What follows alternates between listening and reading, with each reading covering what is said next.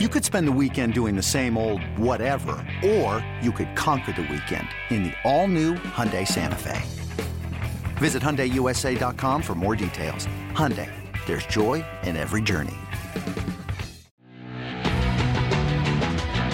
Hi, this is Jay Horwitz with the Amazing Mets Alumni Podcast and visiting an old friend, Bobby Ojeda. Before we get into, I'm an unbiased opinion. To me, Bobby's one of the most underappreciated heroes of the 1986 team. We'll go into that a little later. I want to cover some other stuff first. I forget what the year was, Bobby, 86 or 87. You took me out to celebrate your brother-in-law's pending wedding. You treated me to some egg creams, a couple of diet sodas. Okay. I think you dropped me off at Shea Stadium at 5, 6 o'clock in the morning, and I didn't go home, and I fell asleep in a closet in my office. And when my poor secretary, Lynn, came in that day, she thought I was dead. Do you happen to remember that night? No, but my memory is shot. I love hearing these. Well, I remember it. I gave this poor girl a heart attack that night. I was spreading. Usually I could wake myself up, but not that night. Oh, God. Another thing, Phil Regan was nicknamed the Vulture. And you perhaps got the all-time Vulture win in the history of Vulture wins. Yes. The summer of 1981, your team, Pawtucket, was playing Rochester, 32-inning game. The first 8 hours, you probably sat around eating hot dogs and hamburgers. 2 months later, the game was continued. You pitched one half an inning. 18 minutes later, you got a win. Right. 33 innings, the longest game in the history of Pro Ball. What do you remember about that game, sir? I do. I remember that because I actually went home in like the 20th inning the night before when that game happened a few months earlier. I was pitching the next day. I've always, kind of had a horseshoe. Every now and then I get to play that card. So I went home, and it was in the morning. I found out how late it went, and then as luck would have it, my day to pitch, Joe Morgan didn't manipulate the rotation to have me pitch that game when it came around again. It just worked out, and you got to win. I got to win 13 pitches and got the win. And I wanted to throw the second game, but Joe wouldn't let me do it because I was getting called up, and he said, whatever. But yeah, no, that was probably the Golden Vulture win of all time. No question. So, Robert, 34 years ago this month, Mets acquired you in a trade with the Red Sox, 7-player trade. Coming over from Boston in the winter of '85, what did you know about the 85 Mets? Just had gotten Gary Carter, blah blah, Dwight Gooden. What did you know about the team? Not a thing, Jay. Honest to goodness, when I'm in my own world, and my own world was the Red Sox and the American League. I didn't know or care anything about the NL or the New York Mets. I could care less. I had no interest in what they had been doing. And then I got the call when I got traded over, and I said to the New York Mets, and I'm like, okay, I had no idea what to expect when I arrived at spring training '86, and then it began to unfold this cast of characters that I was joining. There was a pretty different kind of cast. So you start off the year in the bullpen, couple of appearances, and you go into the rotation, and all you do is, go 18-5 with a 2.5 ERA, second in the league, and and really established ourselves as 108-win season. Was there one particular time, Bob, where you thought the team was a special team? I would say, I would say. Even in spring training, I don't talk much. My whole spiel is I like to be in the background. I like to watch things go on. I like to maybe manipulate one thing or another. But watching, as I did at the old Huggins Stengel Field, that little locker room that was very cool. It was like from the 20s.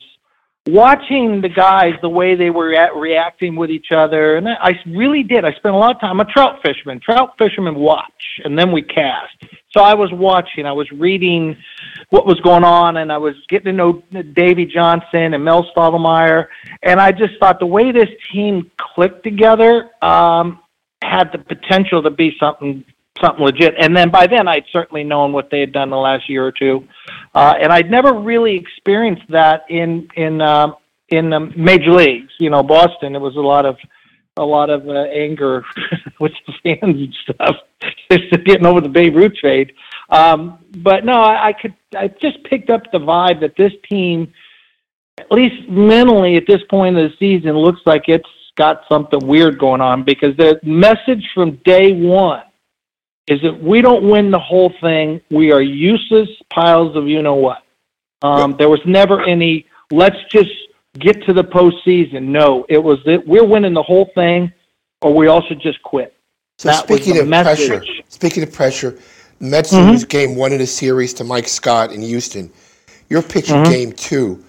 I mean, nobody wanted to go back to New York down, 2-0. And all you did, you pitched a complete game, beat Nolan Ryan to even the series. Perhaps at that point, the biggest win of the season for the Mets. Do you remember what you felt going into that game, not wanting to go down 2-0? Yeah, I tell you, I didn't want to get ahead of ourselves. Okay, we lose one game, and that's kind of okay. That wasn't as bad as I know we're going to talk about in a few minutes. So we're down 1-0. But that's okay. I knew I had work to do, and my confidence was high. Even though my arm was, hanging on by a thread, I was still very confident in my ability to go out there. And I've always, even as a little kid, I always was a money player. I always liked the added pressure, and I've always had the ability to talk myself down to make it just another day. Whereas internally, I'm boiling over with emotion. But I was able to tap it down, and then I'm facing Nolan, but I don't care. I'm not, I had to face him literally as a hitter. But I knew if I threw up some zeros and did my job, I had a pretty solid team, behind me, so we'd be okay. But, okay, so Mets win 16 innings, game 6. They don't have to face Scott. Start the World Series. Lose the first 2 games at home. Do you feel, Bobby, looking back, was there any hangover? Oh, that's a bad word to use, I guess, huh? From the Houston series? I've never had one of those. Not me either. I mean, you think there was a hangover from how hard it was, losing game 2 at home, the first 2 games at home? No, I don't think it was a hangover. That team knew how to play and win. We knew how to play and win. It didn't matter. There was never any letdown. We always wanted to beat whoever we're playing, beat them, step on their throat, and move on. It was just a question. We kind of got outplayed the first couple days, the first 2 games, and that's the way it goes sometimes. They were a good team. They weren't as good as us. That's the fantasy. Everybody's like, oh, they lost. They didn't lose it. The greatest team finally did what we were supposed to do, and it was kick their tail. We were better than them, matchup to matchup, pitcher to pitcher, fan to fan, coach to coach. We out-trumped them everywhere, and we almost dropped the ball by dropping those first 2. So you pitched game 3. How did you feel? You've been with a Red Sox, first 8 years of your career, basically, coming back to your Fenway Park, pitch for the Mets in a big series. How did you feel going to that game? It was the biggest moment of my life, the biggest game. I mean, even before we got there, Jay, when we were when it looked like we were going to beat Houston and we're going on, I was watching the other side, and I'm like, can you imagine if I have to face my old teammates less than a year later? So I was really pulling hard for the Angels. And then it came, I'm like, I can't make this up. I'm like, are you kidding me? I got to face these guys and go back into Boston down 2. And I had great friendships on that team. I really did. And like any team, I had guys I couldn't stand, that's normal. I loved the fans. I loved playing there. I loved the ballpark. I made my major league debut there with Boston against Detroit. First pitch was a strike. I'll never forget it. I remember walking out on that field for the first time. So it was like going back into my old neighborhood, and our backs are against the wall. Down 2-0 is not where I wanted to be. But, I remember going out to the bullpen and warming up, and the people, yelling and screaming and hollering and stuff. It was awesome. It was electric, but I really had to tamp down, again, my emotions. Now, I did have, an axe to grind with ownership because I never cared for them. I didn't care for that group at all. I didn't care for the general manager. I didn't care for anything. I didn't like them at all. So, and they didn't like me. It was mutual. I do remember the night, I'll get you a quick story. The night before game 3, I went out to dinner, and I'm trying to, keep a lid on everything. I'm going back to the hotel. I go to the hotel. I push the elevator button. The doors open up. There's the general manager and one of the other clowns in the front office with cigars the size of your leg. Happy as a clam. Clearly, they'd had a couple of things for dinner. And they give me a real sarcastic, good luck tomorrow. Oh, yeah, good luck. Laugh it up. And I'm like, you've got to be kidding me. I'm like, you can't make this up. So they pretty much felt at that point after the two games, the game was over. And I'm like, well, boys, it ain't over. And you might have just given me a little extra incentive to remind me how much I didn't like you guys. And you didn't like me. So Lenny hits a leadoff home run. We score 4 in the first inning. You pitch 7 innings, 1 run. So the two biggest games of the postseason, you pitch 16 innings, give up two earned runs. That's not bad. Right. I'm a stud. I'm awesome. Yep. Bob, would it be fair to say, I'm your friend, that kind of weird things happen to you sometimes? Yeah. One game. Yeah. I know whether it's 87, 88, you're pitching. There's a fly ball hit to left field, and the ball hits a pigeon and kills a pigeon. Remember that? I do. Nobody ever talked. It was like it never happened. I'm like, did anybody else see that but me? No. The bird exploded. I'm like, no, some weird. No question, Jay. I just, it's like somebody said I'm like Forrest Gump. Yeah. They said just this weird stuff happens to you, and you do wind up on top, but you do get weird things happening to you. But yeah, I picture that bird, and then the next guy hit a home run, and we wound up losing. Made it even worse. Speaking of weird things, not one bad point. It's kind of, looking back, it's a little bit not funny. It's probably not the word. It's September of '88. We're on the verge of our second playoffs. You were out cutting your grass for some reason. Yes. And you cut off the middle part of your left finger, the top part of your finger. Yeah, working in the yard. Yeah. That was not one of my most shining moments. No. I've only had a couple, and that was just a dumb thing to do, and I paid the price, and I'd love to play, and I'd love to have pressure on me. So for me to miss that was devastating. I was crushed. I didn't let it on. I tried to put on a brave face. I even went with the team to LA, and the last place I wanted to be was sitting on the sidelines like an idiot. But what are you going to do? Sometimes you do dumb stuff. You pay the price, and then you move on. That's all I could do. I wish it would have worked out different for the club. I never had a chance to make a difference on the field like I did in '86. And I would have loved to, but what are you going to do? Bobby, two quick non-baseball stories. I know you've had a lot of experience in the media. You wrote some articles for the New York Times, first person. You did TV and radios. But now you're writing a book. Tell us what's the book about. Well, I don't have that creative of a mind. It's mildly creative, I must admit. But you're right. I'm writing about what I know. I'm writing about a young guy trying to make it in professional baseball. Wow, there's a stretch, right? Who saw that coming? But it is strictly a novel. I'm taking some true life experiences, and I'm expanding on them, and I'm taking them in a different direction, and I'm trying to make it interesting. And I'm enjoying myself immensely. The guy in my book has become a person, and it's almost, he's removed from me, and I write about his thing, what he's doing, what he wants to do, what he's thinking, what he's feeling. And it's a tremendous amount of freedom to be able to make it up and not worry about telling stories about people, not worry about trying to be 100% accurate. You and I could watch the same thing. 10 years later, our recollections will be entirely different. So I have no interest in trying to make something up to make myself feel more important than I should be. Bobby, when do you think it might be done? Have you any idea?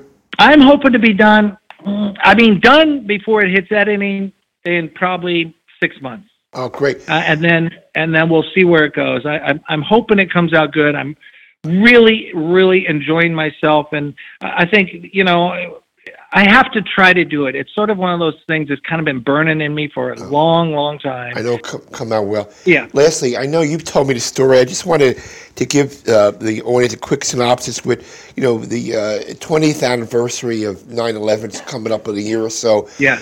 A lot of people don't know, on the day when the towers came down, you commandeered a boat with a friend of yours, went to Pier 11, basically rescued your daughter from one of the buildings that came down. Yeah. Can you give us a quick synopsis of how it came about? Well, it was just one of the worst days of all of our lives, and very fortunate to have my daughter. Was living here in Jersey and taking the path into the city.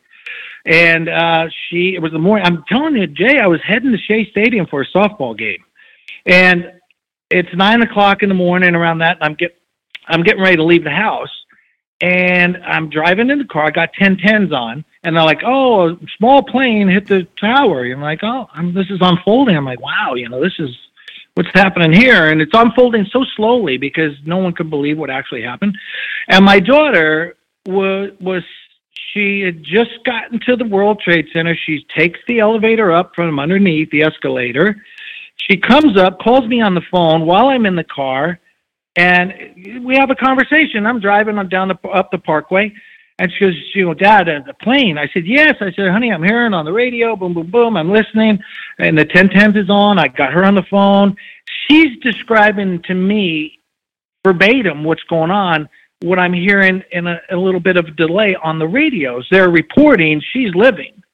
So she's telling me this and that and the other. I'm like, okay. I said, all right, well, sit tight. I said, I'm going to the city. I'll pick you up on my way home, and you don't have to ride the train at that point. Now, this is all happening quick.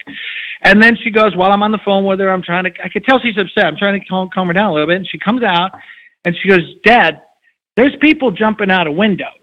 And I said, and I visualized the towers, and you know how the first 2 floors, there was no windows. It was open like vestibule, whatever. And then the first floor actually started up about 2 stories or so. And when she said they're jumping out of the windows, I'm like, oh man, all right, they're jumping 2 floors. That's not good, but all right. And then I go, well, this is my visual in my head. And then the reality is, I said, Jan, well, how high are they? And she goes, 80 floors. I go, whoa, this is real. So we've been on the phone. I'm just about to get on the outer bridge heading over Staten Island, heading to the city. And I'm like, oh my God. And now I got the radio going on, and this whole time frame is going on. I got the radio going on, and now it's escalating, and it's bad. So I would say, well, at that moment, I wasn't almost to the bridge, but it was unfolding and getting really bad, and I was going to drive directly to the city to get her. I was in my car. And then the news reports, this is about 20 minutes after 9 now.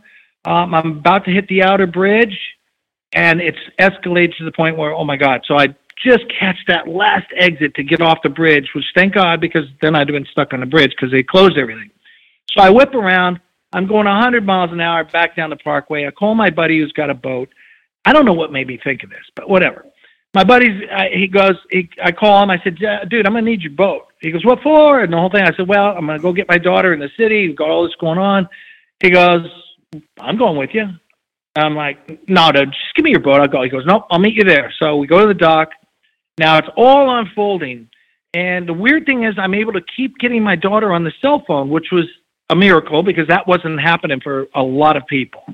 Get back. I meet him at the boat. We get in the boat. Naturally, he's out of gas, so we have to put gas. And I had stopped by home before we went. I met him at the boat, and I grabbed my father's flag. He was in the Army. So we get on the boat. We head in. I'm talking to my daughter. I'm saying, look, sit tight for now. We got the radio on. It's all unfolding, the whole thing. And I said, look, just sit tight. I'm coming. And if you happen to get on a ferry and are coming home, we'll be coming in. I'm going to hang the flag off the side of the boat so we don't get shot, so they know we're good guys. And I said, just go on the top deck of these big ferries that come back and forth to Jersey and just wave so I see you, so we'll turn around and come back.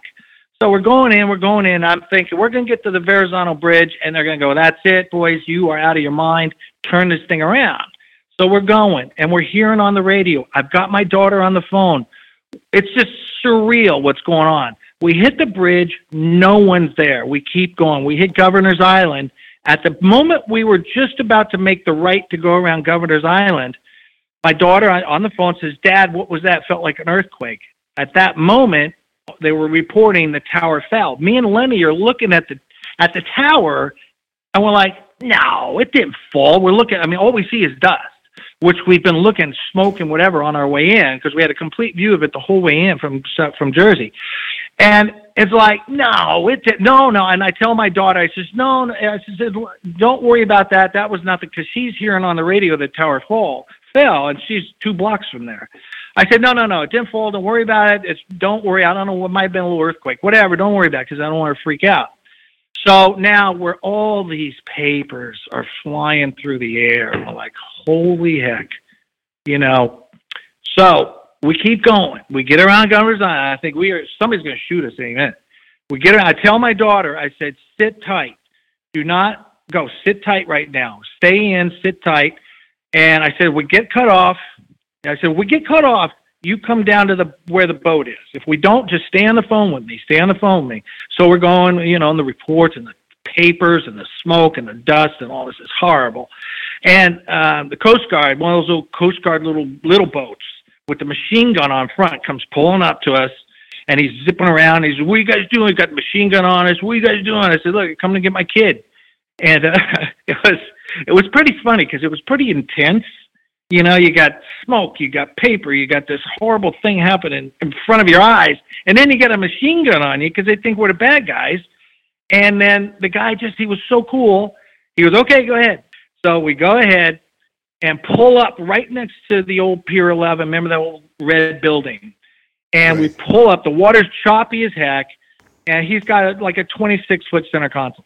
So he pulls up. I go, okay. So I throw my leg up onto the thing, and I grab onto the thing. So I got one leg on the boat, one arm on the boat, one on the railing, and I'm doing the splits like Jack LaLanne.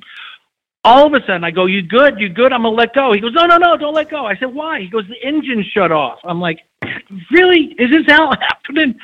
Engine shuts off. I hear him go, just trying to start the thing. All of a sudden, it starts. And he goes, okay, I'm good. So I let go, climb up over the thing, jump over the rail. I tell my daughter right before that happened, I said, okay, I'm coming your way. Start coming down, and I'm going to meet you. So I start running up, and no one's panicking. New Yorkers are tough. No one's running like maniacs. Everybody's walking extremely briskly. They're heading towards the water. It wasn't this mass destruction where people are stepping over people. It wasn't. It was amazing. Amazing in such horrific circumstance. And the weirdest thing, this old lady sees me, and she goes, oh, my gosh, aren't you Bobby Ojeda? Like it's a Sunday afternoon picnic. I go, yeah, I am. I said, and then her grandson goes, yeah, boy, we're big fans. I'm like, this is weird. So I spend like 2 seconds with her. I say, okay, I got to go, So then I go running up the street, and a cop friend of mine here from town is there. He says, what are you doing? I said, I'm coming to get my kid. He said, oh, man, cool. So I go running up whatever street it was. I don't even remember. And she comes down, and I meet her. I see her, and boom, we turn around and head back down to the boat. Lenny's circling out in the harbor there, and I waved to him. And so he comes pulling the boat back over, and he's next to the wall, and it's about an 8-foot jump, and it's choppy, and it's a 12-foot little boat. I'm not sure if it was center console. He'll know what it was. I don't remember. So I tell her, well, you got to jump. I mean, that's it. You got to jump. So she clutched up, and she jumped at whatever, 6 feet, 8 feet, whatever it was, onto a boat deck, lands, and then I jump, and then we shove off, and we just are like we're numb, and we head out, and we're seeing this unfold, and my daughter was just in shock, but then boy, we made it home. It was. It's a great story, Bob. Yeah, it was tough. Listen, thank you for your time. And I appreciate your friendship through the years, and we'll talk soon, huh? Okay, bro. Thanks, man. That's it. Bye. Hey, Rob Bradford here. You guys know I'm always up for a good MVP story, and one of the best stories is Wasabi Technology. Wasabi is the world's hottest cloud storage company, and it's become the go-to provider for professional and collegiate sports teams, including 20 Major League Baseball teams like the Red Sox and NHL teams like the Bruins and Vancouver Canucks. Even the Liverpool Football Club is getting in on the Wasabi action. So, why is Wasabi the MVP? Well, Wasabi was purpose-built to free businesses from skyrocketing storage costs and unpredictable transaction fees that the Amazons of the world are charging. In fact, Wasabi is up to 80% less than those hyperscalers and doesn't charge a cent for businesses to access their data. From Wasabi's AI-enabled intelligent media storage, Wasabi Air, to the industry's only cloud storage service with triple protection against cyber criminals, data deletion, and ransomware, Wasabi's taken the lead in driving innovation in data storage and helping sports teams to unleash the power of their data. Wasabi, another Boston-based championship team.